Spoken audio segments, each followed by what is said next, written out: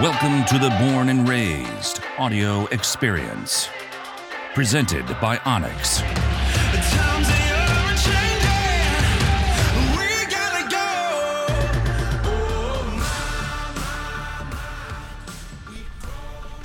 Guys, we're live. Are you sure? I think so. Are you sure? Guys? Sure. Yeah. All right. Well, hey, guys, it's no question where we're at. If you've been in Oregon and been to the best bow shop, I would say, in the western United States, if not the world. Yeah. Anyway, today we've talked to Wayne. This is Wayne Endicott. If you don't know Wayne, huge advocate of bow hunting, huge advocate of anything hunting related, actually. And anyway, he owns the Bow Rack here in Springfield. And we just thought we'd sit down. We've been talking for a while. We thought we'd just sit down and talk. Wayne is probably more educated, probably than 90% of.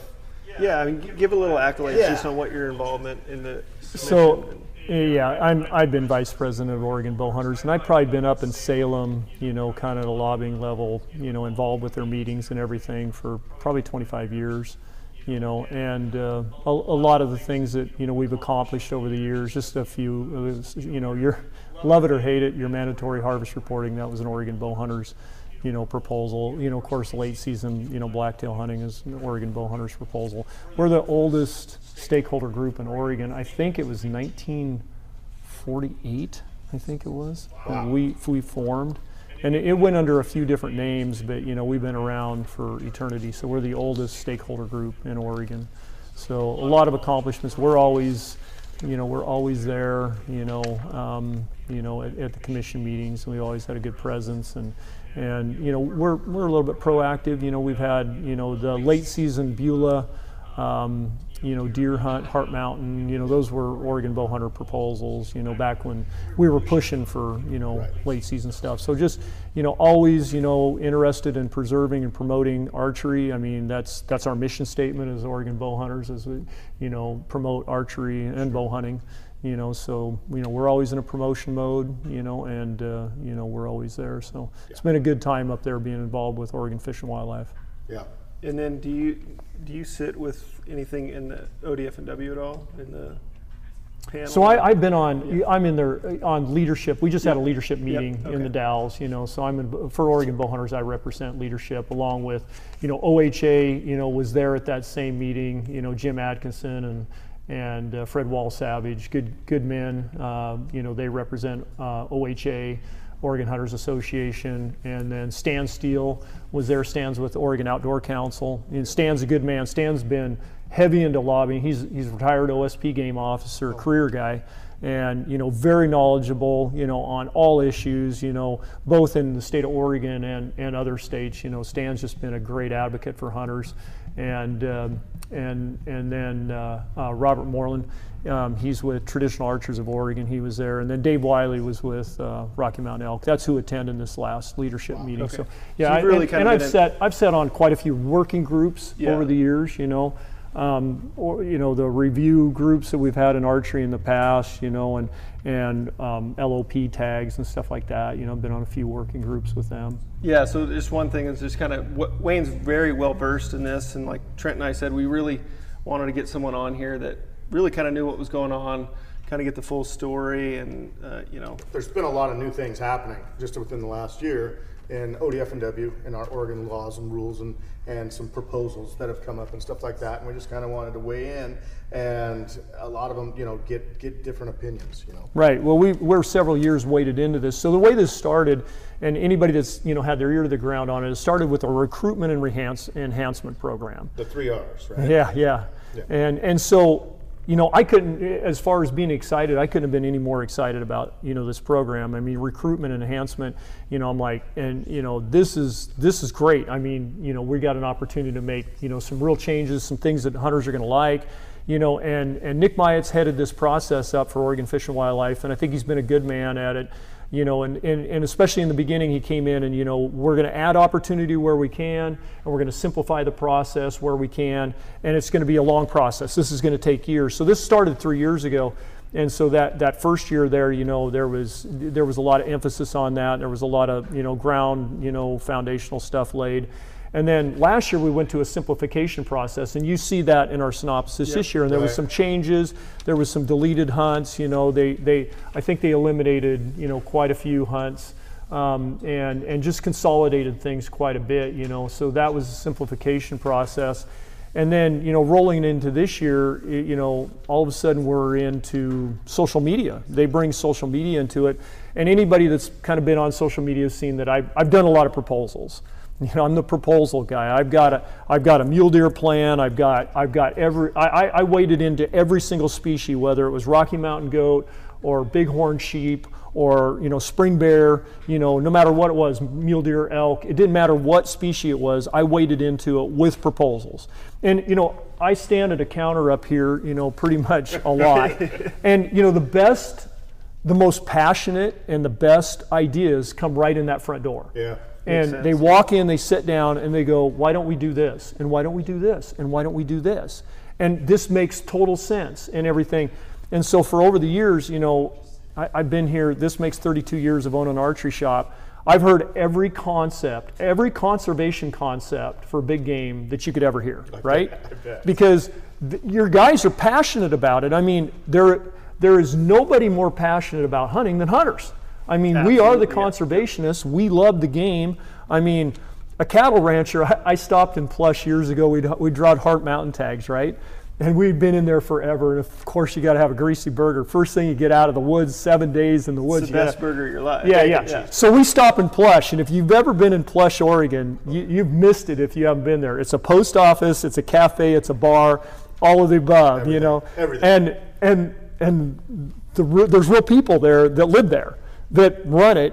And so we pull in, and there's 4 trailers there, gooseneck trailers with horses still saddled up, all lathered up. Those horses aren't even moving a muscle. They're just dead. And there's cow dogs laying all over the flatbeds, you know, and they're dead as well. And this is in the evening, of course. So we walk in, and here's like 6 real cowboys, and they are as dirty as everything outside because they've been pushing cows forever. And I sat there, and we ate our burgers, and we listened to those guys. And, you know, I came from an agriculture background, so I understand farmers and everything. But, you know, cattle, right? Yeah. Cows. Can you talk about them for very long? So we were there for probably 45 minutes, and I heard more about cows. Those guys were talking cows. Oh, really? And I understood none of it. And they were passionate about what they were talking about. And it was like a totally different language. Why? They're cattle ranchers. It's what they do. Nobody loves cattle more than cattle rancher, right? There's nobody knows more about cattle than a cattle rancher, right? They make a living off it. They're passionate about it. I mean, they live it every day. That's what we do. We live the dream here. We're archery hunters. We're bow hunters. We're hunters, you know, in general. And nobody cares more about game. Nobody knows more about game than everybody that walks through those doors. Yeah. So your best, you know, basic foundational conservation ideas come right through that front door. Yeah. Because those guys are like, they're out there every day. I talk to guys that spend way more time than I've ever spent in the woods. I mean, and they share it with you now. I mean, they come in and they got it on a phone and they go, look at this and look at this. And I mean, you can't believe what I got on video. And, you know, here's a coyote taking down a fawn, or, you know, here's a cougar I ran into. You know, it's just crazy. And they're out there all the time, and they're picking up, you know, car trailers full of shed antlers. You know, they're spending a lot of time out there. They know what's going on in the woods. They know what's going on conservation-wise, and they get the best ideas. So, you know, all that to say, you know, I've kind of formulated those, kind of come up with some great ideas, and I threw those all out on social media. Yeah. You know, and so so this shifted this year with Oregon Fish and Wildlife's proposal to show social media. You saw, you know, Nick Myatt had his social media going, you know, so, you know, we're being sold, you know, this new idea, you know, from Oregon Fish and Wildlife. And, you know, of course, all the groups came to this meeting that we just had in the Dalles, you know, on the 21st, and you know, they all opposed, you know, these new proposals. You know, so, and we probably need to dig into that. Yeah, let's kind of just dive in kind of on the top level, you know, like it looks like, so their biggest thing, that recruitment, retention, reactivation. And then in the proposals, their whole trying to hit management objectives, simpler seasons and regulations, allocate hunting opportunity fairly and consistently to people. And that was the second year, and then we're into this, which, and Nick's basis for what the staff is proposing. One part of it is, what he outlined was portability of tags. So somebody will draw a cow tag for Alcy, for example, for a late season cow tag. And, because of harvest reporting, which, by the way, harvest reporting was Oregon Bow Hunters' proposal. Idea. Yeah, it was our idea. We pushed it. We got it through. And it took years to get teeth in. It had to go to legislature to get a penalty and everything. But now we've got it, and it's there, and it's a good tool. We need it. We're as hunters, we all felt like it was time. We're responsible for that. But there again, that comes, and that's kind of the loaded gun we shoot ourselves in the foot with, because now everybody reports what they're doing.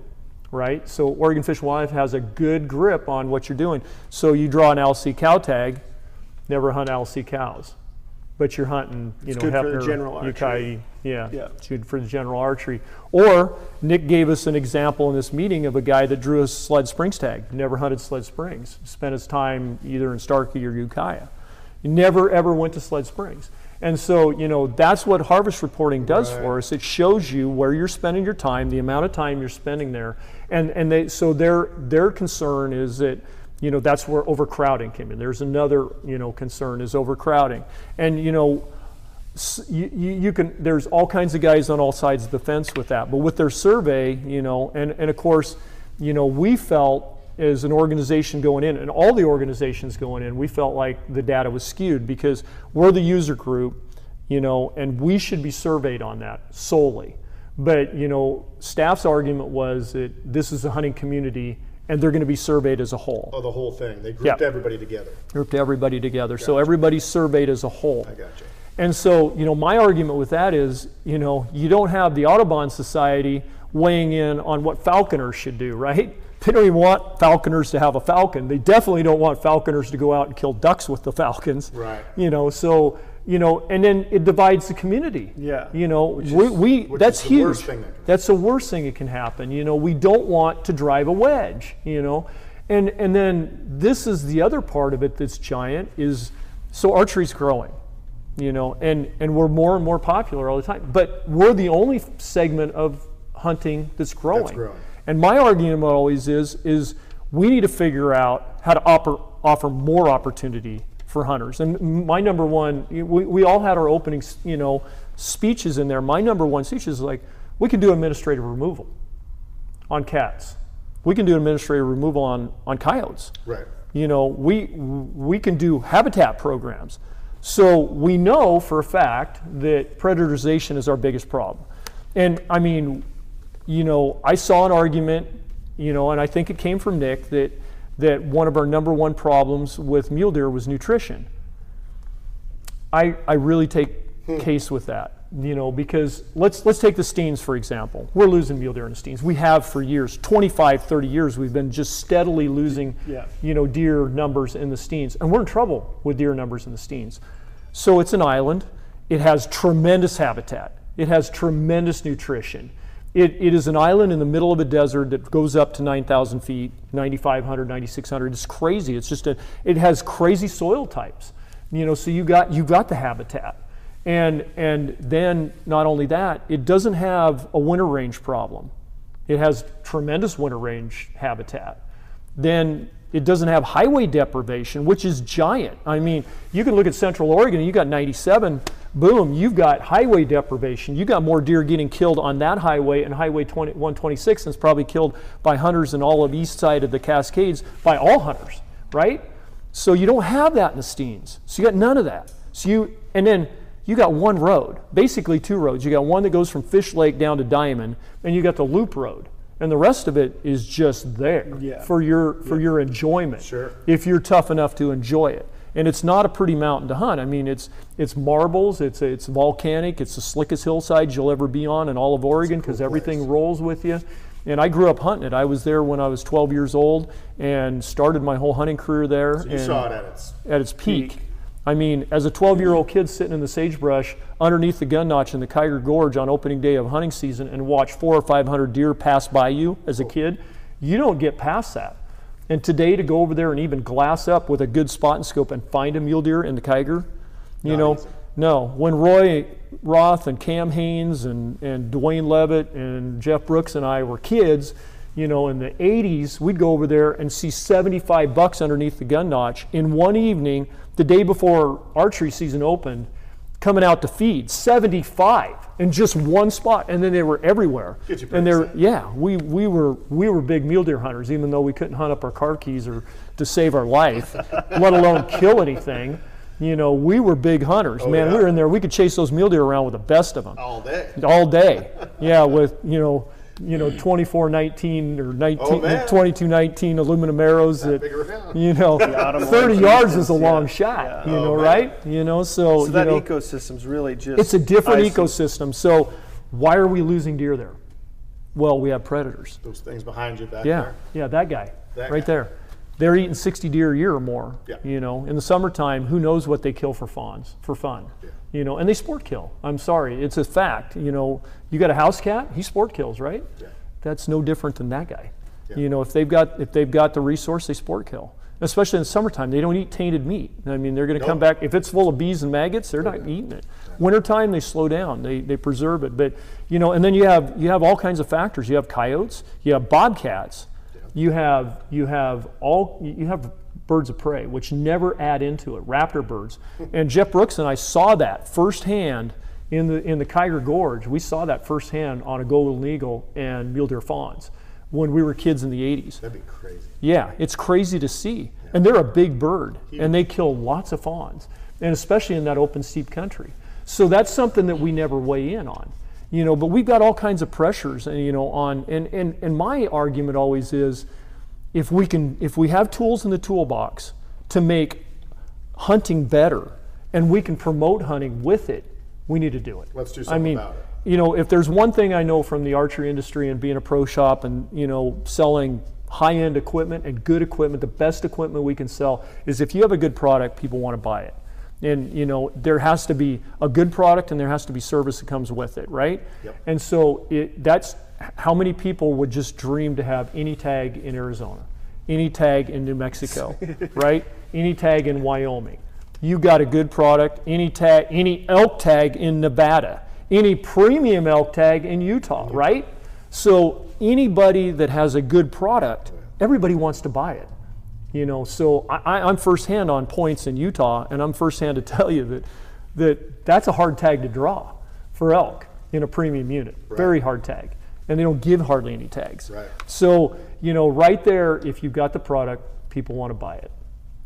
Why don't we use all the tools in the toolbox? And there was excuses given in that meeting. I brought that up. The excuse is we don't have the biology to support the removal.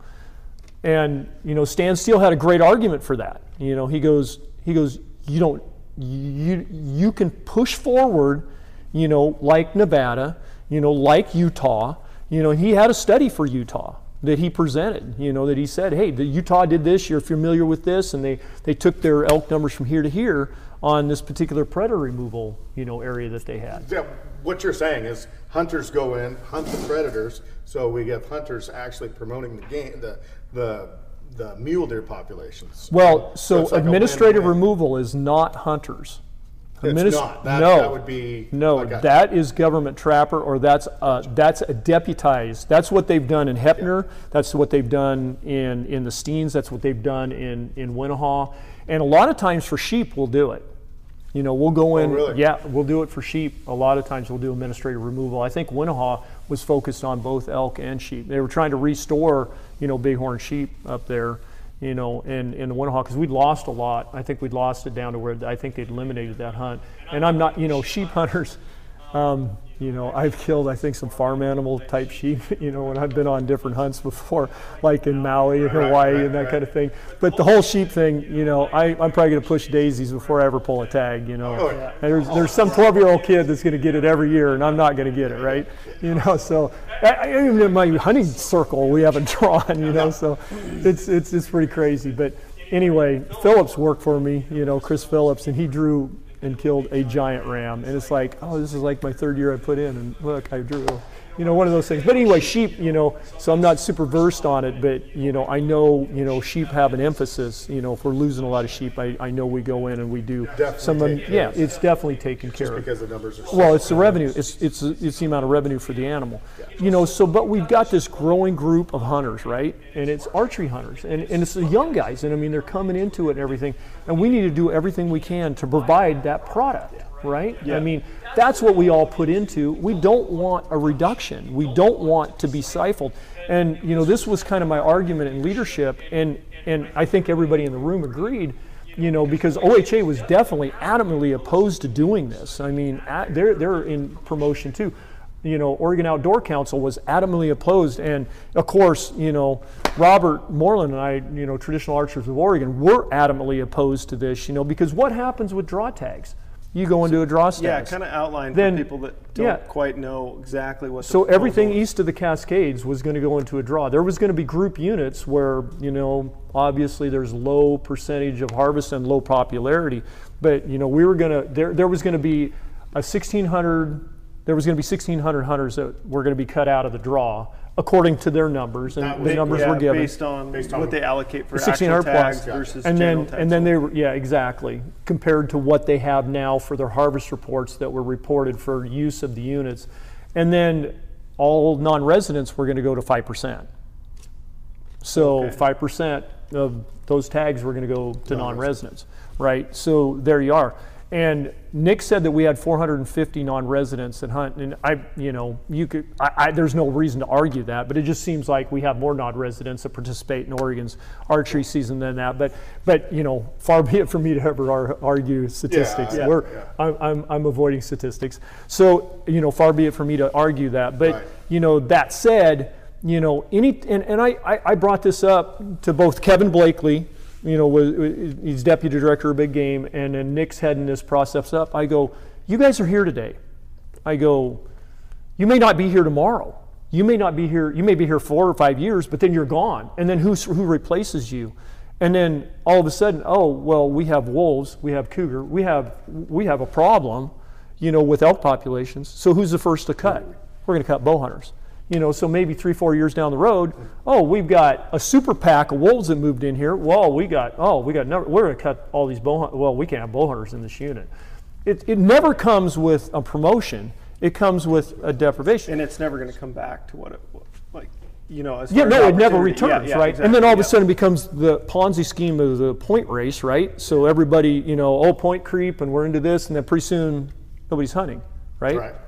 And so now we've lost our promotion of everything, and we don't have any sound science, to support this. Right. When you get into basic tag allocate, or harvest, equitability, sure, we have a decent amount of harvest in the units that are brushy, like Starkey, Ukiah, and Heppner, and Desolation. Bow hunters do. But we're talking 15% success, or no, it's higher than that. Okay. It's higher than that. Oh yeah. We killed a fair amount of bulls in Starkey last year, and I think overall, it was pushing. Well, it's in this report here. Again, far be it from me to remember statistics. I don't want to get spanked on statistics, but I think it was pushing close to 25 or 30%. Wow. Yeah. And so there was quite a few bulls killed in some of those target units that they're wanting to reduce tags on. But why? Rifle hunters, are super successful in open units. I mean, if you take, again, let's go back to Steens. There's very few deer killed by archery hunters and Steens, but rifle hunters, pretty good success rate. Pretty good. Yeah, well, you can see the animals. It's open country, so it's the obvious. But where we have brush, archery hunters have to get close. I mean, 25, 30, 40 yards. I mean, still, we can do anything we want to with technology with these bows, and we can make them smooth, quiet, more accurate, and everything. But you can step over there, and there's a 40-yard lane right there. That you're never going to make 40 yards a close shot. 40 yards is always going to be 40 yards, right?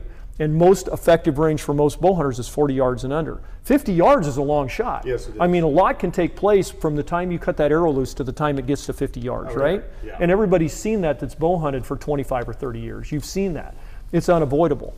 And so, really every hunter has a situational ethics and then he has his effective range.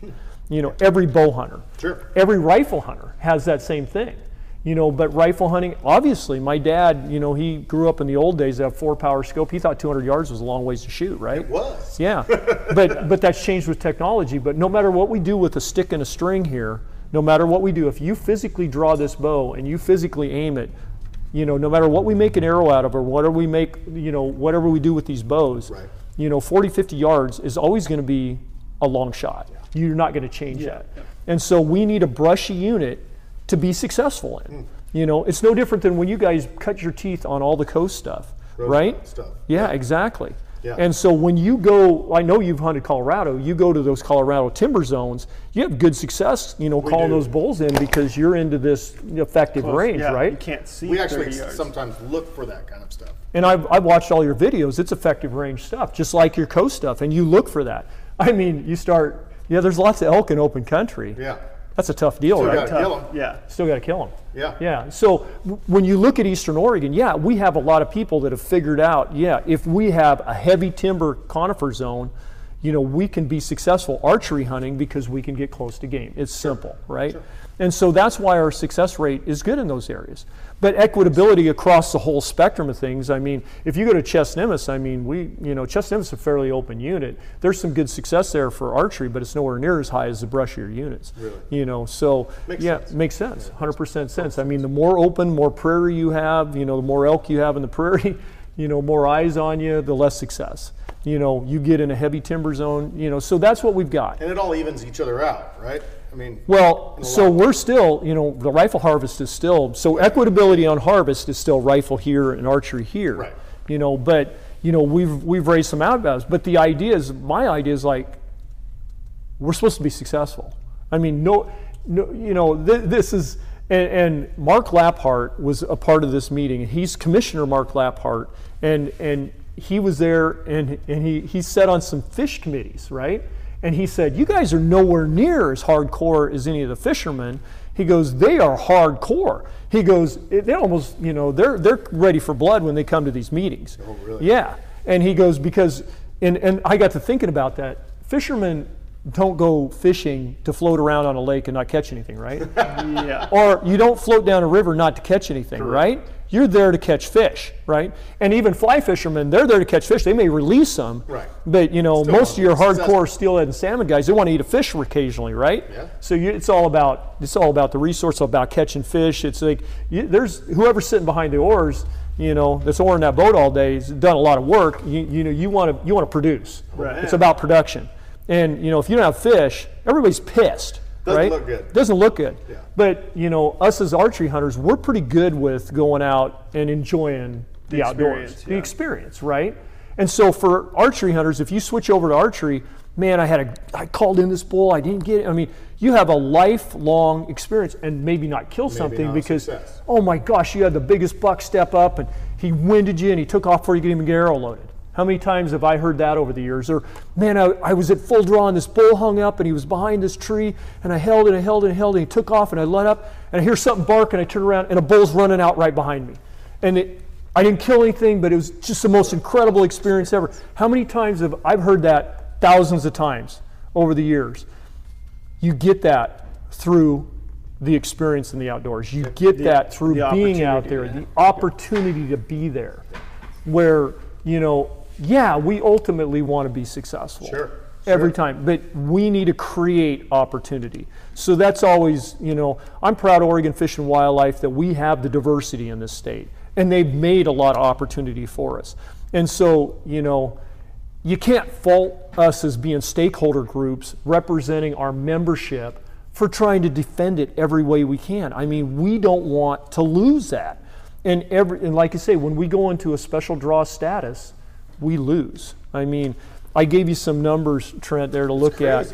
Yeah, no, this is. And give me the deer numbers there from 1970 to 1975. So these are hunter numbers by species. So mule deer, and so when they went to a draw, right, it was from 70 to 75. In 1970, it was 180,000, just over 180,000. Right. Hunters in 1975, it was 112. 112. Yeah. That's a substantial lot. Huge. And that was my dad. that was my dad. I'm like, Dad, we need to go to Steen's. No, it's a draw. I ain't messing with filling out an application. I ain't doing it. I ain't going. And I'm like, yeah, you are. I'm filling it out for you. Yeah. And I did, and I put in for it. But he was done with it at that point. He wasn't into regulation. It's another barrier to entry. It's another barrier to entry. So when you go to a special draw application, we're just going to lose there. You're going to lose and it may not be a giant, but you're going to lose a percentage. That's a pretty good percentage. And we want recruitment enhancement. Right? We want to recruit hunters. Sure. We don't, and we can. I've always said, and this applies to your guys' country because you grew up down there. And there was a couple years when I was a kid, I got taken down there and my eyes opened on a rifle hunt in Tioga. Oh, okay, boy. yeah, oh boy. And I Now was we're talking. and so I always gave the analogy: you could put 10 bow hunters on a landing, and you could have across the canyon over there, 500-600 yards away, you could have 30 bulls and about 100 cows. And that landing's not going to be crowded, right? But if you have 3 rifle hunters on that landing, and you only have a couple bulls over, it's going to get crowded in a hurry, isn't it? Fast way. And if you had 10 rifle hunters on that landing, it's going to be really crowded, really quick, right? So that's just my analogy on you can put a lot of bow hunters in an area, and they're not going to have a substantial effect. Immediate effect. We got to be smart. We got to call. We got to sit in tree stands. We got to sit in ground blinds. We got to be patient. We need equity time of field, because if you give us just a short time in the field, we're not going to get it done. We have to be there to figure it out, and then it takes years to figure out. Okay, I have to do this and this. I have to take all these primary steps, preseason, and during season, and then I need time for this to all materialize so I can be successful for that one opportunity. To where Hopefully. For that one opportunity. Yeah. And if it doesn't, I'm good with it because I was out there, I had the opportunity, it challenged me, and I'm good with it. Yeah. Right? And so, that's where, we can be thankful that we live in Oregon and we have tremendous opportunity. We do. And we have our draw hunts. I mean, it's not like this is just a free-for-all for the whole state. I mean, oh my gosh. I mean, our big ones, Sled Springs, Chesnimis, Walla Walla, Mount Emily, Winnehaw. Okay, right there's our dream hunts. Yeah, everybody, my son's got Winnehaw this year. I'm pumped about going over there and spending some time with him. He's pretty pumped. I think he's over there right now. It's his 4th trip. I tried Mount Emily, and that didn't work with 17 points. Yeah, you didn't draw. You didn't draw. Yeah. No, but I mean, that's just what it is. It is what it is for points. You got the point creep, so next year it's like, okay, 18 points. Is that going to maybe get it? Possibly. I don't know. Yeah. So our meeting went well. We all groups weighed in on it. And we're hopeful for an outcome. And guys are like, how can I get involved? How can I make a change? How can I? That's actually great. Yeah. And Mark, Labhart, our commissioner, he encouraged it. He goes, you guys need to inform your membership that you can go right on Oregon Fish and Wildlife's website. Right under commission, you click on commission, it goes right down and there's your commission link. And everybody needs to write, regardless of what your opinion, you need to go in and you need to weigh in on it. It's our way to vote. It's our way to vote. Yeah. It's our voice. It's our voice. Gotcha. Yeah. And really we have an awesome resource, and we have the resource. It's not like, if archery hunters were going out there and we were just killing all the deer and killing all the elk, and we were a management by scientific basis for us being reduced. That's great. We're the first ones to agree that, hey, if there's some way that we are hurting our resource, we are the first ones as conservationists to acknowledge that and say, yeah, we're going to take a step back. We need to do that. But no, we need to go the other direction. We need to take the tools of management that ODFW has. We need to do predator removal. We need to do habitat enhancement. We do everything we can. We need to close roads.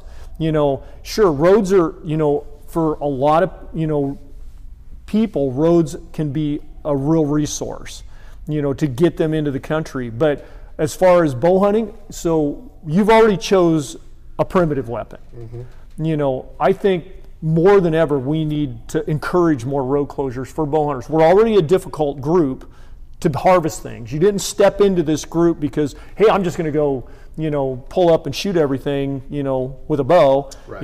I'm already in the primitive weapons category. We need to encourage road closures. We need to do everything we can to increase the resource, and make it a difficult resource and make it available to recruit people. Everybody that walks in that's new, hey, I want to try bow hunting, I want to get into this, well, great, we've got all this opportunity, let's jump in. We have 2 seasons, you have a month of, early season, you have a month if you jump into deer, and if you draw a late season cow, you can hunt a couple weeks in late season, cow hunts. I mean, we have all this opportunity, jump into it, take advantage of it.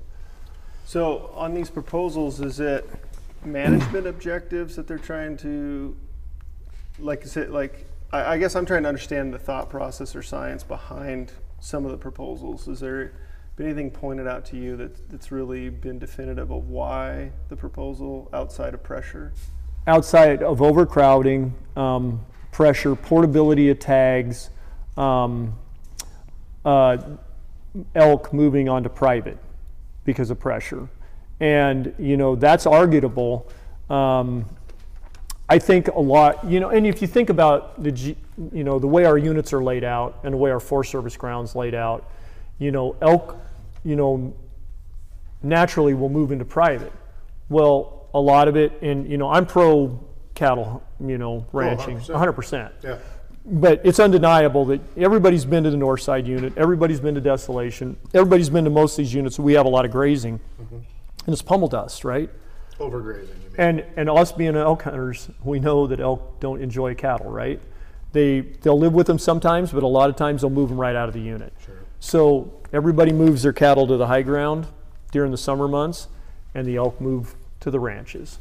And I mean, this year we're going to have over the counter starting August 1st. We have 4,000 cow tags for private property in Starkey, in Ukiah, in all the neighboring private property areas, even in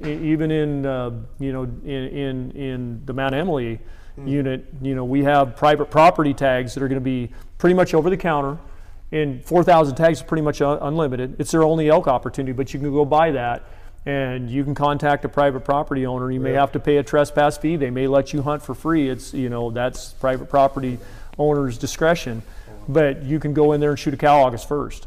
And it goes all the way to November 30th, okay? That's a pretty broad season right there to kill elk on private ground. And, Oregon Fish and Wildlife's idea is it's going to push the elk off of private back up onto the public. But my argument would be, it's not, we're Johnny-come-lately, when we get there. The cattle have already been there, all summer. And so a lot of your movement, in my opinion, is not the hunting community. Sure, I mean, hunters are going to move elk around, but the idea, during the rut, you get elk going every direction, and I mean, they're going to move off, and then the private ranches are hunting too. I mean, Opal Buell Ranch, a friend of mine, Casey Hawker, they try to take great pains to make sure that they don't move their elk off of their private. Yeah. And so, they're still moving elk around regardless. I mean, they're moving elk off of their private back up on the public, and so there's a lot of elk movement. It's not that we're just running all the elk out of the, and then areas like Desolation. I mean, you've got the North Fork of the John Day Wilderness there. I mean, those elk are there. Yeah. You're not going to move them around in that brush. That's a unit you might move them from one ridge to another, and they're going to be back. So there's elk there's elk just moving in there. Right. And sure, there's hunter pressure, but that is a very thick unit. So from your sentiment, do you think that ODF&W is open to the public, like they're encouraging that input and so I open think mind on it, or I would hope. Yeah. I would hope. I wasn't, I didn't come out of that meeting with a real rosy feeling that as stakeholder groups that we're the final say by any means. They heard us, Commissioner Laphart, he heard us. We made a strong case, we want opportunity. We don't want to see our opportunity go away with the only group that is really growing in hunting. We don't want to see that, no way, shape, or form. And so, that's pretty, we made that case pretty crystal clear. As far as, the hunting community weighing in, yeah, I mean, the bow hunting community needs to weigh in more than ever on this, through that, link on the commission's website. Okay. That's paramount right now. To sign up for, we're probably going to have another Zoom meeting for a commission meeting, and I think what we September 13th. 13th is the commission meeting. I'm going to be in Wyoming. I have a very good tag, for Wyoming that I've waited 9 years to draw, and so one of our other representatives will probably give the 3.5. You get 3 minutes. You get 3 minutes to weigh in, and basically it just gives you time to say, we're not at all for this, any way, shape, or form. We're for promoting, opportunity for the future of hunting, the future of bow hunting. It's important. If guys don't drive rifle tag, if you didn't draw your rifle side and, you didn't have a chance to, draw an archery tag, and then here comes Western Oregon, right? And you guys well know, and you guys can weigh in on this better than anything, fire danger between, like 2015 and 2018. 3 years. 3 years. You wouldn't have bow hunted if you wouldn't have had a tag. Like if that tag draw would have been in place, then you wouldn't have had a tag for east side of the Cascades. The Cascade Mountains were on fire, terrible. Yeah. I mean, just South was on fire. Everywhere was on fire. Everywhere was on fire. Yeah, you had to travel to Eastern Oregon, and so some of the data that they collected was from those years, because guys had to go from from the Coast Range, the Cascades, past that, you can't hunt that. Keep going. You got to hunt Eastern Oregon. So yeah, we probably had some crowding in those years. Guys wanted to hunt. I mean, Coos Bay is, Roseburg. I mean, you guys got hubs of bow hunters in those areas. I mean, great bunch of bow hunters in all those areas, They want to travel, the guys from Eugene, Portland, they wanted, they had to travel to another area. And I know if we would have had this tag draw, situation for archery in my, hunting lifetime for archery, there probably would have been 10 years I wouldn't have bow hunted at all. Because I can remember so many years that Murders Creek was all closed down. The whole bloody thing was on fire. If I'd had a Murders Creek tag, guess what? I was in bow hunting that year. Yeah. If Desolation, oh my gosh! I mean, there's been so many fires in there. 395 closed, every access closed, no access. And I mean, that's not Oregon Fish and Wildlife making that decision. No, that's U.S. Forest Service making that decision. They could care less if there's a portion of that unit that's not on fire and you want to hunt it. You're not hunting it. No. It's a $2,300 fine if you cross that line. Yeah. So that's something that bow hunters deal with in Oregon is fire danger. Due to September and dates, even some of the early season, our opening October, we've had some Octobers where rifle hunters had to deal with it. Yeah. So they can actually be sympathetic with us in what we're dealing with in August and September because we're on fire. Oh yeah. I mean, you have to have able to be portability. You have to be able to move because I want Beulah last year was on fire. Yeah. And a whole large portion of that unit was closed. Forest Service just goes to every arterial chink right there. They got a guy sitting right there. They got the roadblocks right there. You're not entering. Yeah. Yeah. So do you think that there is a compromise of from what they propose to what that would mediate both? Or? So we offered some compromises, but I don't think they're going to get bid on. So, and I don't even want to go into them, there again, standing behind this counter for 32 years, I've heard a lot of, really good management, ideas, and I gave just a couple of them, and Robert Moreland, gave one, I gave one, with Traditional Archers of Oregon, and, so we've got some great ideas, but it was a good meeting, and I aired some other stuff out, that we talked about earlier, like spring bear, for instance. I mean, and to just throw that one out there. I mean, there is no reason in the world why we shouldn't have statewide, unlimited quota youth bear tags. No, youth. Yeah. For sure. Yeah. Because there is no reason why every kid in this state shouldn't be able to hunt. Northeastern Oregon, Eastern Oregon, and anywhere southwest or anywhere in the coast for spring bear, unlimited tags, because we have the resource. Everybody that steps in the woods right now knows that we have an overpopulation of bear. And it's a resource that we have. It's a big game resource. It's a fantastic table fare. You can that. You do the old home canning process. That bear meat is outstanding. No, and there's nothing like taking a kid bear hunting. I mean, that's what their eyes are giant. Yeah. I mean, it's a bear. It has an element of danger. I always said if bear had antlers, it'd be like the most perfect animal. You know, be the best animal ever. Because there's an element of danger. You know, they're a bear. I mean, I remember the first time I took my son, you know, spring bear hunting. We went to Sled Springs, Chestnimus, and pulled up, and I mean, the first time he looked through the spot and scope and saw a cinnamon bear on a hillside, I mean, his eyes were as big as saucers. I mean, it's like, oh my gosh, it's a bear, right? It's a bear. And it aligns right with that recruitment. What was a great way to recruit kids. And so and that proposal was one of the first ones in recruitment enhancement, and it's not there. It's not there. It's not there. And it could be, and it should be. Yeah. And it's a crime above all. I think it's a crime, you know, that we're not utilizing that resource, because every kid, and if we're worried about kids killing too many bears, we got to check them in. Let's throw a quota on them. There you go. Let's throw a quota on them. 24-hour closure on a quota. But they're doing check-ins anyway. Exactly. So exactly. Easy one. Yeah. So with the ability of technology, we can do some questions. Are you cool with that? Yeah. Take some absolutely. questions. Cody, are you good with on your end? Yeah, I think so. Yeah, no, Okay. I mean, the biggest thing was like the ability to comment, and after this video gets up, we'll put the link in the description where you guys can click on and put your words in, get your voice heard by the commission on this. I think that's a big factor. And right. You know, we have a freshman crew of commissioners. Okay. Right, and so. And then there's more commissioners that are going to be appointed here shortly. Okay. You know, and you know, I'm encouraged with our new group of commissioners.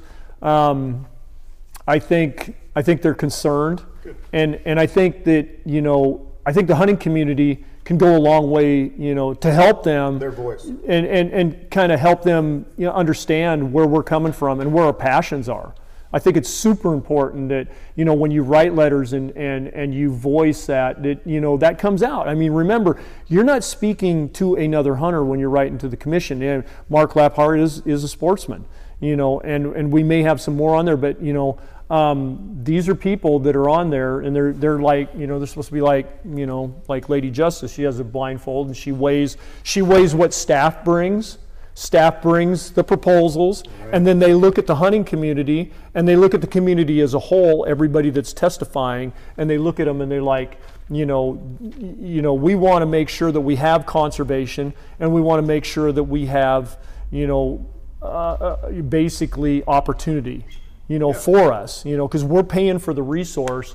You know, we drive the machine. You know, we want to make sure that we got fuel for the fire, basically. No, it was a good point. Like the LWCF, the Land Water Conservation Fund, just got passed yesterday, and it was, I think, a big driver from people actually taking action, being involved, hearing their voice. So. Yeah, it's time. It's time. If you've never taken action, I mean, even if it's just a few lines, hey, I love to bow hunt, I love to see the game, you know, I want to be out there, I don't want to have my opportunity stifled, I don't want to miss a year. Life is short. I mean, 1 year, I always said, you know, guys will come in and they go, oh, I didn't hunt last year. I'm like, you know, buddy, there's only so many Septembers in one man's lifetime. I mean, there's only so, and you miss one, you never get it back. You're not going to get it back. And I mean, you know, Lord lets you know real quick that, hey, life's short. I mean, you know, we're only here for a period of time. And then, you know, what more than what I want, we're working for passing it down. I mean, I've got 3 grandkids and I've got a son, you know, and I've got a bunch of daughters that hunt, and I want to be able to pass them on something, you know, a resource. I want to make sure that predators aren't eating all our, you know, harvestable, you know, big game, you know, deer and elk. Sure. I want to make sure that doesn't happen. And, you know, we're losing that battle right now, gentlemen. I mean, we're losing that battle big time. Yeah. You know, and then more than that, I want to make sure that they have opportunity on all of them, on all game species, you know, whether it's cougar, bear, deer, or elk, you know, turkeys, whatever. I want to make sure so that's what we need to work for. The opportunities that you've had. Yeah. Exactly. Right. So questions, what do we got here? To start off, what can a new bow hunter in Oregon do as far as having our voice heard, and how can we take action? Yeah, so we've covered the question we covered is just about the commission link. Like I said, we'll put the link in the description after this video. Yeah, the commission needs to hear from you. Yep. Yeah. There's a lot of questions about wolves in Oregon. Oh boy. What's gonna happen Oh boy. We're gonna get Wayne started on this one. So I was involved in a wolf symposium that I was invited to in 2006 in Columbus, Ohio, and Dan Ash, he was Obama's appointee for Wildlife Services at the time, and he had a map. And in his presentation, and their mission statement, now this is federal Fish and Wildlife. Everybody, you got to understand that Oregon Fish and Wildlife is our state organization, right? It's our state Department of Oregon Fish and Wildlife. Federal Fish and Wildlife has a mission statement. It's to restore, game populations and game animals wherever it's possible. Gotcha. So the wolf reintroduction, it was his subject. It was Dan's subject, and he came in, and there was Pete Shepley was in the meeting. David Allen was the president of Rocky Mountain Elk Foundation. He was in the meeting. He sat right next to me. And he had a map up, and he had all these pins all over this map, and they were wolf reintroduction areas. We had pins all over Oregon. And I raised my hand after his presentation, and I said, Dan, I go, you got pins all over Oregon. And his mission statement, his exact words were, we're aggressively reintroducing wolves wherever there's wolf habitat, all over the western half of the United States. And he had pins all over Oregon, and I raised my hand, and I said, Dan, you got pins in Oregon. I go, is that, what is that PAX, or is that, those are reintroduction areas. And he had them all over Oregon. And he had all over the western half of the United States. This was in 2006. Yeah, this was in 2006. Wow. And so, Federal Fish and Wildlife has their own agenda. Right. It doesn't have anything to do with Oregon Fish and Wildlife. We have a wolf plan. And that wolf plan passed this last year. And if you watched any of the meetings, and you can go on, if you want to watch any of the meetings, you can go on, and the wolf plan was presented by staff, and it's very extensive, and has a lot of, even to try to start to understand it, it has a lot of facets to it. And but basically, if you meet delisting criteria, which we do, which Kurt Melcher, testified that, we're ready for delisting, we've met the criteria. And Kate Brown said, we're not going to delist wolves. So we have a conflict between departments there, which was kind of interesting. But, I've said this over and over. I watched all the testimony. I actually testified the day before on game issues, but I didn't go back up there the next day for the wolf thing, because I can't remember, they had hundreds of people signed up for testimony. I can't remember how many they got to, but the argument's always going to be, when it comes from the left, so to speak, which is not the hunting community. When the argument comes for the wolves from the left, it's always going to be the same. And I've read this throughout all they don't want outdoor recreation where there's wolves in the wild. So no camping, no fishing, no backpack. They don't want cattle ranching wherever there's wolf, So they want this reintroduction area. They don't want hunting in those areas, no hunting where there's wolves and then they're never going to okay any kind of removal, whether it's a livestock deprivation, or anything. They don't see the left, so to speak, when they come and testify, and it was 90% of the testimony, and you can go on YouTube and you can watch all of it, and it's just the same over and over and over. And it doesn't matter whether we have 175 wolves confirmed in Oregon, 275 wolves, or 2,700 wolves confirmed in Oregon, or 5,000 wolves confirmed in Oregon. The argument's never going to change. It's going to be the same. It's never going to change. That argument is going to be, you're not going to kill a wolf, you're not going to remove a wolf because he's killing livestock, you're not going to hunt a wolf, and then you're definitely going to, managing wolves is out of the question. You're not going around it. You're not going around it. Wolves need to dominate the landscape and basically take over. And if you look at Yellowstone, for example, they've closed every migration hunt out of Yellowstone for elk. The population has just been stifled. So and then the wolf population went up, and then the wolves actually started killing themselves and came down. And now you have buffalo, very few elk, and very few of anything else. And the propaganda is always there. Oh, it's we have riparian zones, and we have songbirds, and we have beaver in the creeks, and the elk aren't just destroying the riparian zones and everything, but and I've never thought that was an issue beforehand. Before wolves were reintroduced. I mean, that's just all of a sudden a new issue, So, and then this is the thing: the gray wolf was exterminated out of the lower 48. I mean, just plain and simple. And the gene pool that we have for wolves comes from Canada, Northern Territories. So you take, and anybody that understands, and this is easy, canine bloodlines. You have a poodle, you have a German short hair, you have a Doberman Pinscher, you have a German Shepherd. You have different bloodlines. You have a lab. You have different bloodlines. So what's stronger than a canine bloodline? I own a German short hair. I could not beat the bird out of her. When she was a little tiny puppy, you'd take her out and put her on the lawn, you know, to go potty, and there were a little Tweety bird, plunk! And I mean, she's pointing at that, and she's this big. Yeah. It's in the blood. And canine bloodlines, there's nothing stronger than a bloodline in a canine. So you take a wolf, and let's say creation, by my estimate, and this is a lot of argument, that biblically I believe that creation is maybe 7,000 or 8,000 years old. You take a wolf that's been in the Northern Territories for 4,000 or 5,000 years, and it's done nothing but chase, kill caribou, as many as they can, dig a hole in a muskeg and cache them, eat every 7th one, you know, that they cache. In the wintertime, they go back, smell them out, dig them out, pull them out. They're preserved. They've been stuffed in the muskeg, and they eat on them. Right. And that's what they've done for all these years, right? And they kill as many as they can.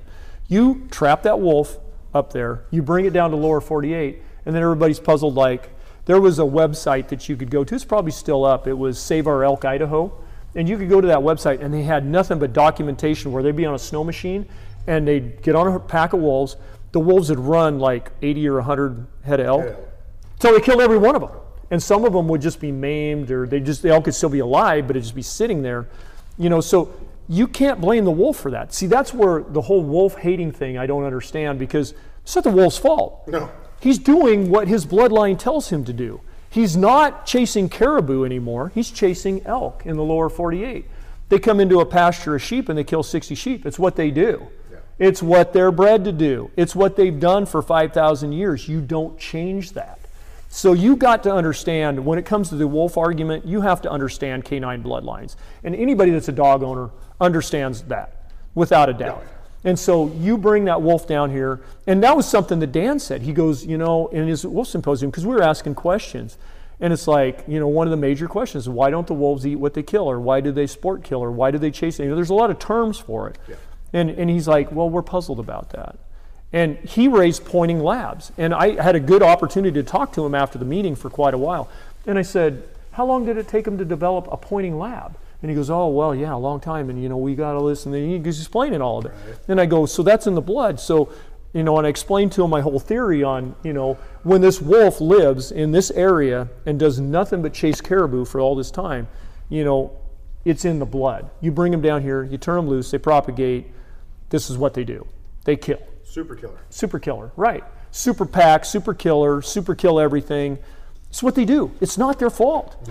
I mean, because of political push of this attitude that we needed to bring these wolves down here, and they're the missing link, it's all going to be better. It's not the wolf we had here. Right. It's not the wolf we had here in history. And, you know, if you want to go into it in more in depth, Val Geist he's a zoologist, biologist, Calgary, Alberta, you know, is where he lives. He is the wolf guy. He has done more seminars. You know, you can learn more from that guy than everything. And you get into the Hydidus portion of it, where the Hydidus tapeworm, you know, he's big on that. And that's all the stuff you see on social media where there's all these cysts in deer and elk and livestock, and then people get it and they die from it and everything. The wolf's carrier of it. Ron Anglin came up to me. I think we had they did an administrative removal on wolves a few years back, and the wolves that they took out of northeastern Oregon, they're a carrier of it, and they had it. The ones that they removed, they tested them and they had it. Mm-hmm.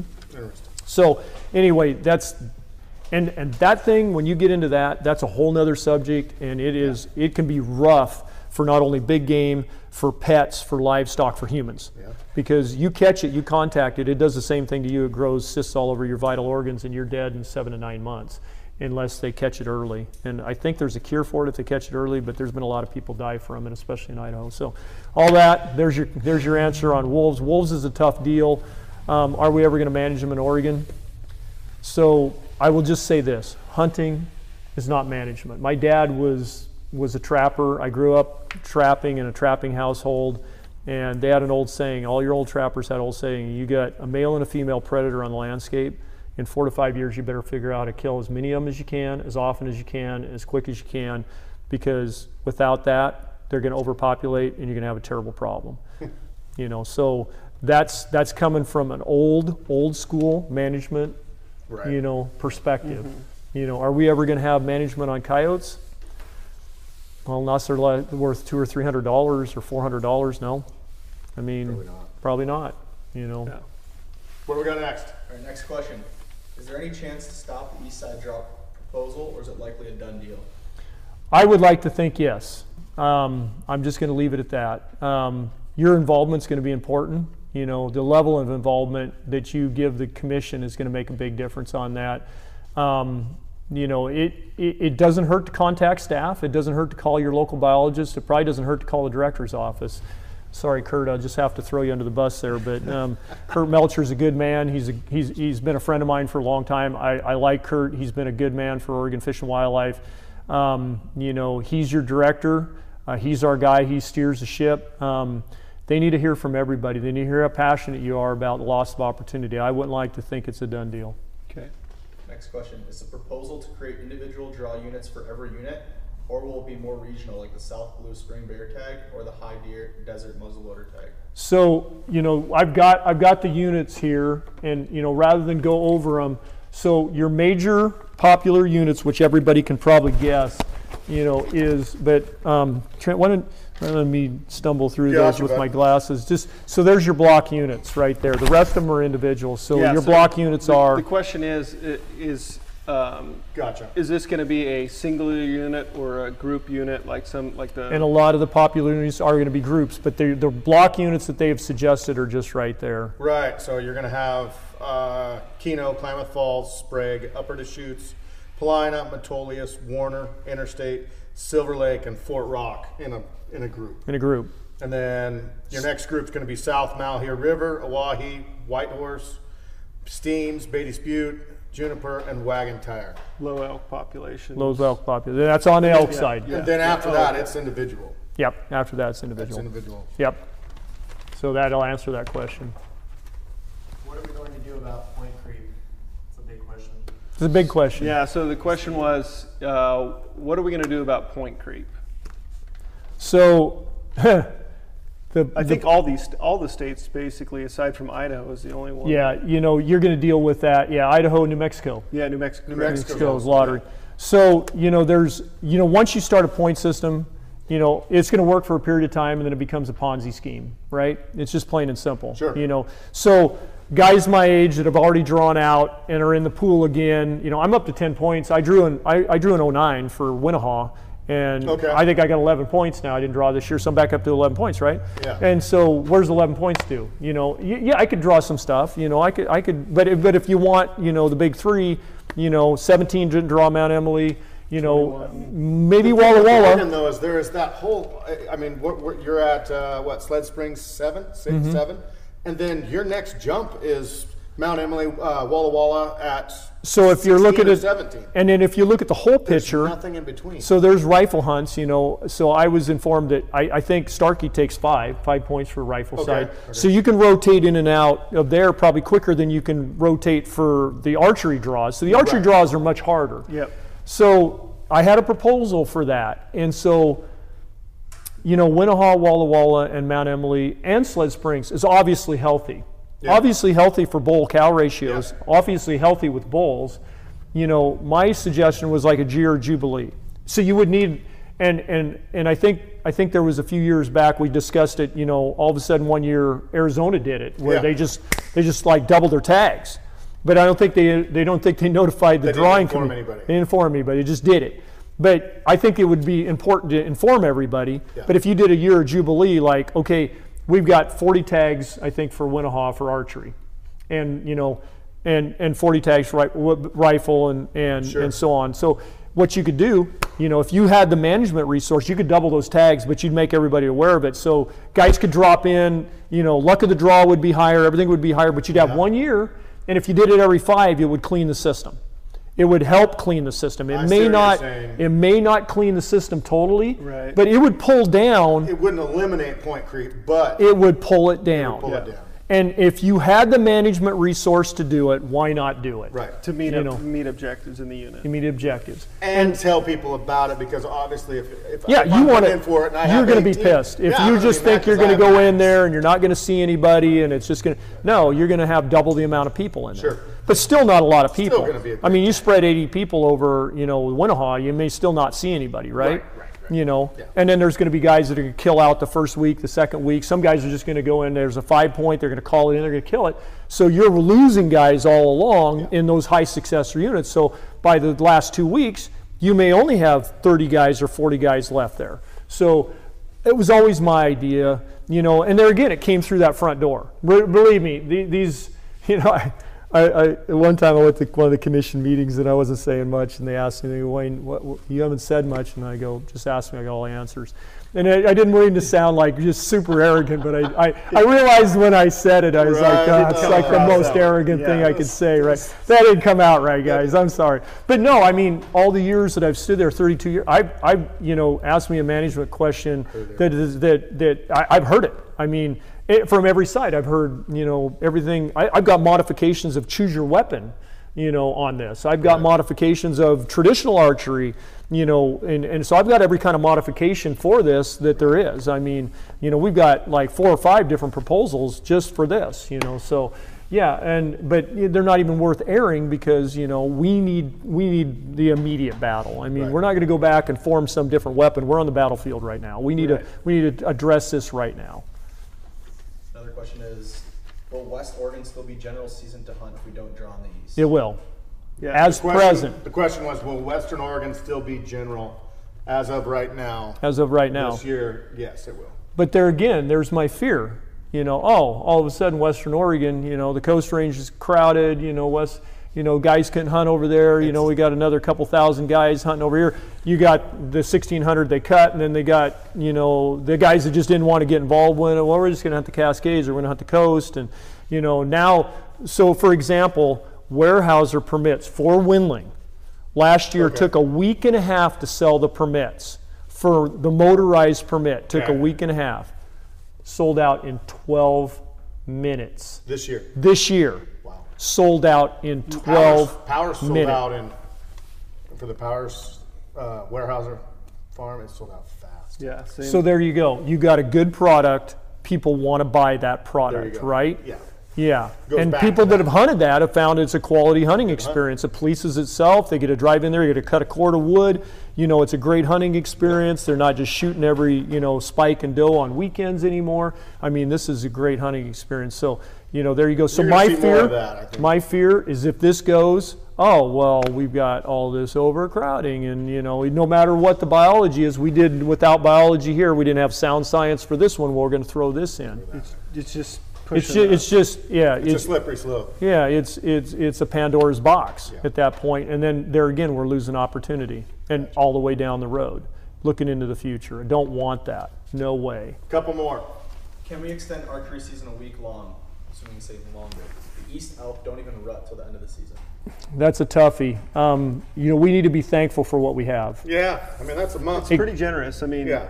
Yeah, we need to be thankful for what we have, guys. 30-day season is Oh my gosh, love it. We're not Montana. right. It doesn't close on October 15th and open on September yeah. 1st. True, But but- you can draw a Montana tag. Go to Montana. I did this year. You did. Yeah. Yeah. Cody. Yeah. Yeah. Extend it. Extend it that way. Put in for Montana. Draw that. Be thankful for what we have. Within a month, you Yeah. No. should- Be thankful. You should have an opportunity. Yeah.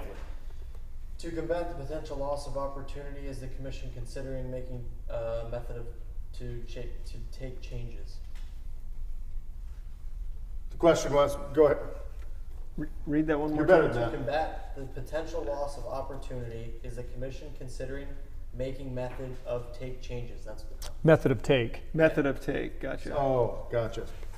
Could you So, re- yeah. So to re-explain? combat the opportunity loss, are they willing to change the method of take? So I'm assuming he's talking rifle, archery. I'm not sure on the question, honestly. Yeah. That's the method of take is your weapon. Yeah. Yeah. Whatever you're carrying in your hand. I mean, Yeah. Did you they know, propose maybe- any changes for rifle, like the general Eastern Oregon rifle hunts in this?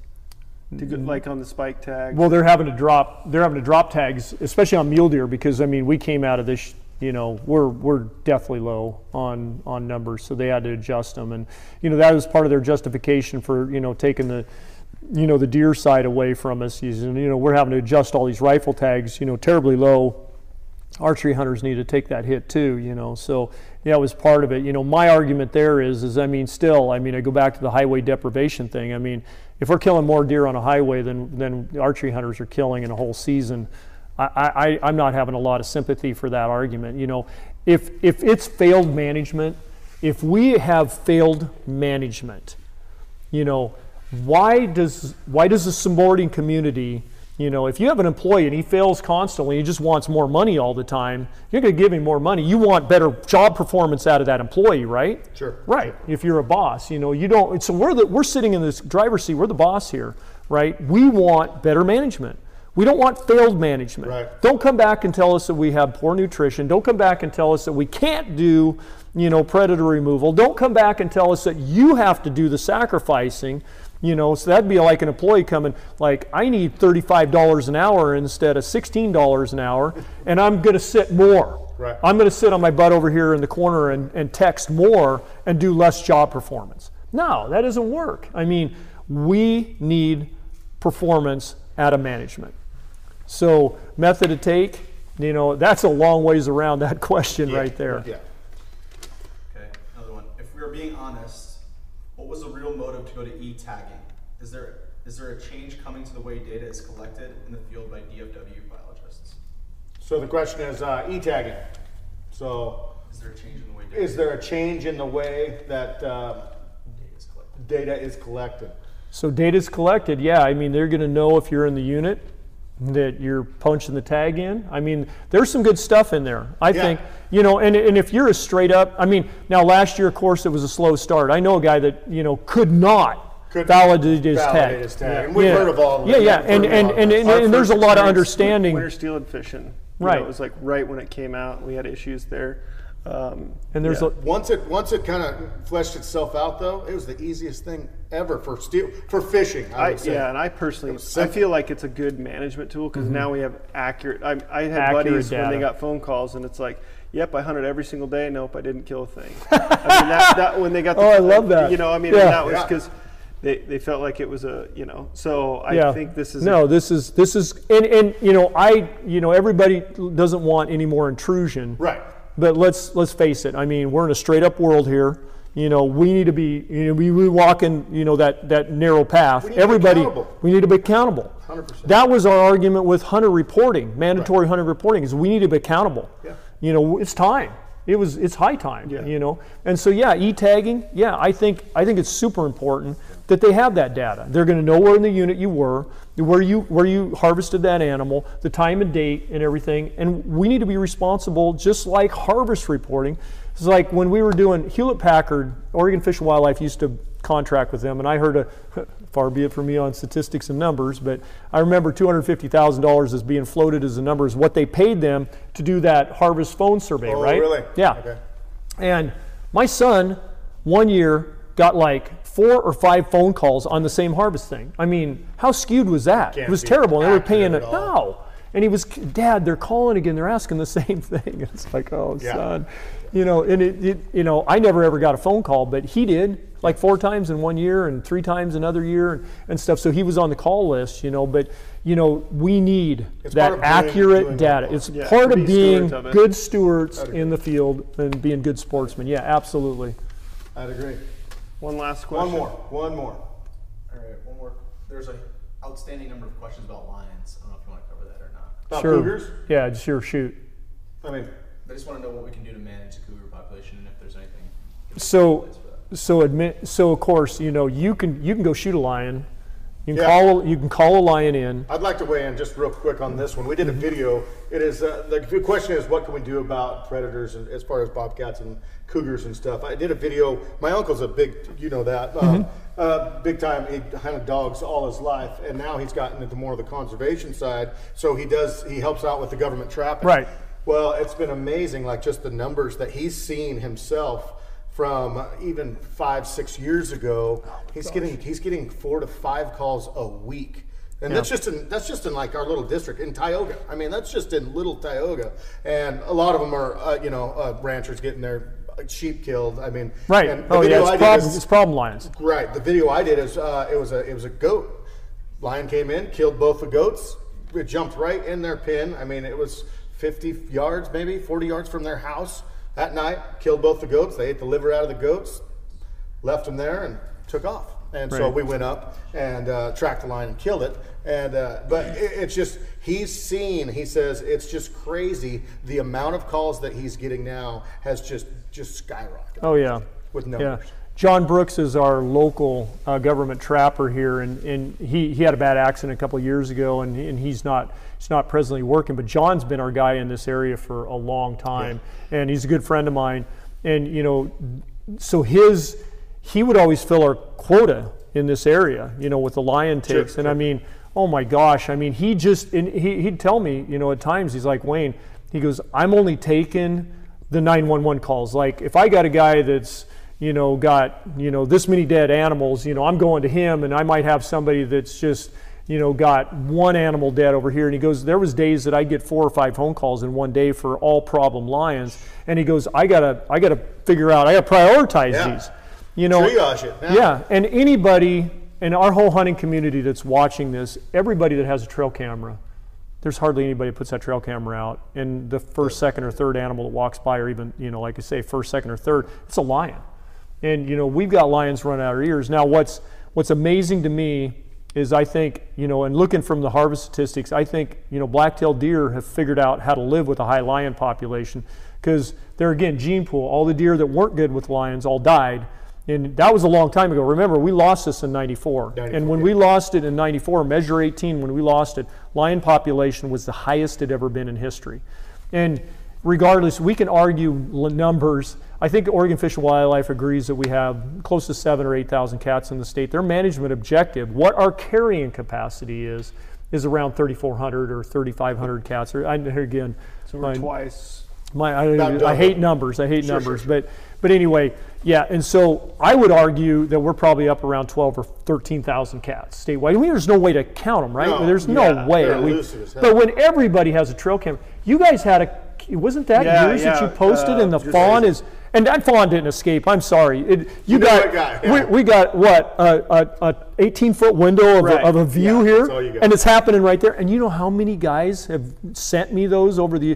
There was one where a cow's coming in. This is a couple years back, and this cow's hoof is coming down. The lion's got the elk calf in its mouth, and this cow's coming in to try to beat the lion off of it. Yeah, but it's just a losing deal. I mean, we're a barn full of cats, border to border, and we're a den full of bears, border to border, in this state.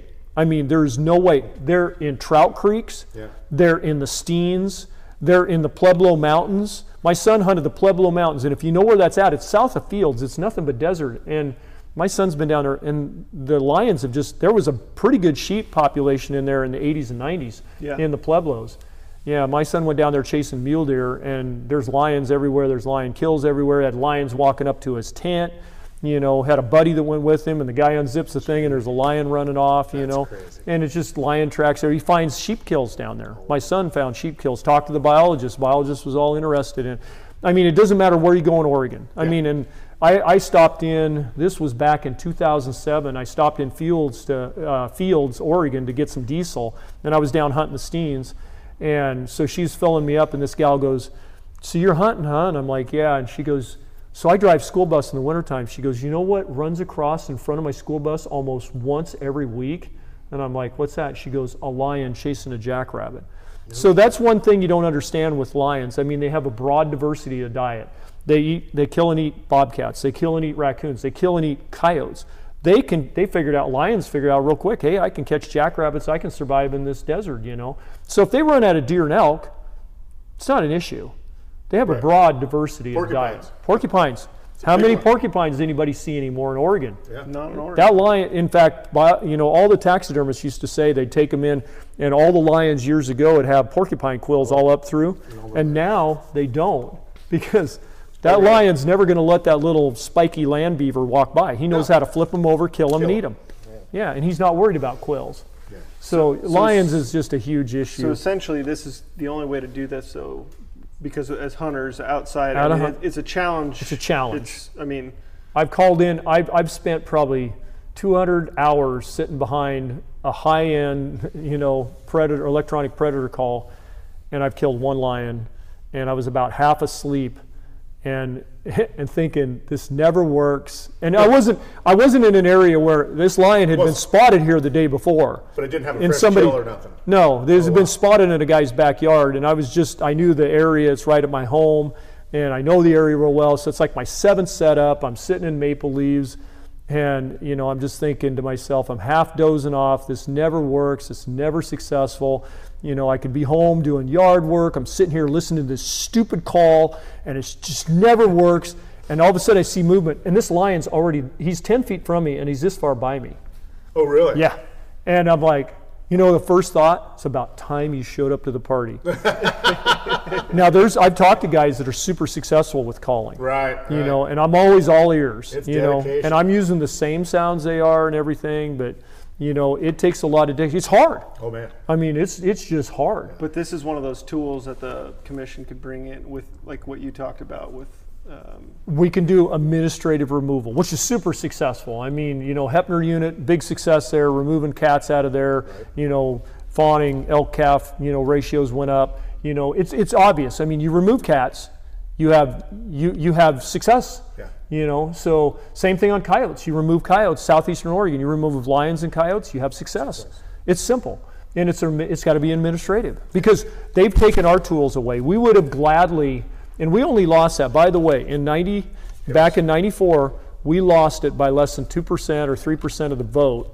And, a lot of sportsmen didn't even vote because they thought, oh, well, we weren't going to lose this. How could we lose this? I heard that a lot. It's like, dude, you don't get involved, we're going to lose this. Yeah. And we lost it in Clackamas, Multnomah, and Washington County, basically is where we lost it. Portland's where we lost it. Yep. And since then, we are just devastated by lions. And it's been tried to be back on the ballot, but it never quite. Livestock loss alone, millions and millions of dollars just on livestock loss, especially in Western Oregon, Eastern Oregon as well, but especially Western Oregon. Pet loss.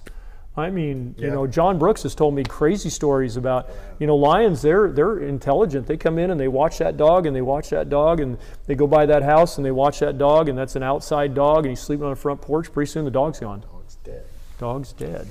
Yeah, it's a real deal. Well, Wayne, I think this is a good opportunity to kind of get our audience on this. I know a lot of people have been asking us to weigh in, and I think you were a great asset. Sure, to sit sure. down and I'm thankful you guys gave me the opportunity to weigh in on this. Yeah, I think the big takeaways are, whether your voice may be totally different than anything that we talked about, it's still you have a voice and to weigh in, and no matter what side you're on or however you want, you have a voice in this, and so contact your, Yeah, this is one thing.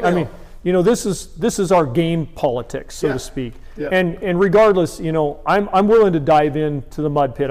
You look at the state of our nation right now. You got this side and you got this side. No matter whether it's right or whether it's the left side, when you decide to dive into that thing, it's a mud pit, right? Yeah. And so, but us being really passionate about, wildlife and wildlife populations and everything, and our game and our hunting and our outdoor activities. It's as old as mankind. And I'm willing to dive into that mud pit. And, there could be people here that disagreed with everything I said, but it's still, you got to dive in. You got to show what your passion is. And if you agree, you got to get out of that. You got to dive into that mud pit. And if that takes writing letters and making phone calls and everything, you got to act on your passion. Yep. So dive in. I'm willing to put a business on the line if you don't like what I say. I'm willing to lose business over it. I want to preserve opportunity, and so we have to be passionate. We have to take action. So get involved. Write those letters. Make some phone calls. Write some letters. So anyway, guys, Wayne, Bow Rack. If you haven't ever been there, I doubt most people watch this have ever heard of it. But anyway. It's one of the best bow shops around. Wayne, thank you. Thank you. Appreciate it. You bet. Thanks, Wayne. Thank you.